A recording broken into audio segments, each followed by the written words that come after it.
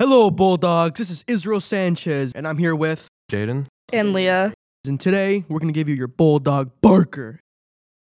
Middle school student council members, if you aren't in the lecture center right now, get there or face the consequences. We'll banish you for all eternity to never see the light of sun again. There's a Bigfoot/Williams Bay co-op wrestling meeting today at 3 in the high school commons. If you're interested in wrestling this winter, be sure to be there.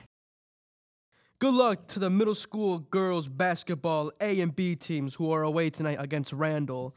The Wildcats will have a rough time after the Bulldogs take them out on their home court. Period. Woof. The meeting for seniors to order their cap and gown for graduation is today during lunch. So get to it, seniors, or no graduation. Oh yeah, I'll get to it all right.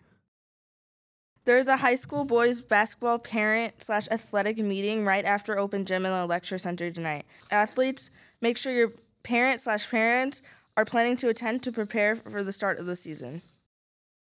The JV's final matchup of the Smash Bros. Season is tonight at 3:45 against St. Lawrence Seminary. Check out WB Doghouse TV on Twitch to see a battle of biblical proportions. For anyone at the moment that can stand up, please rise to the Pledge of Allegiance.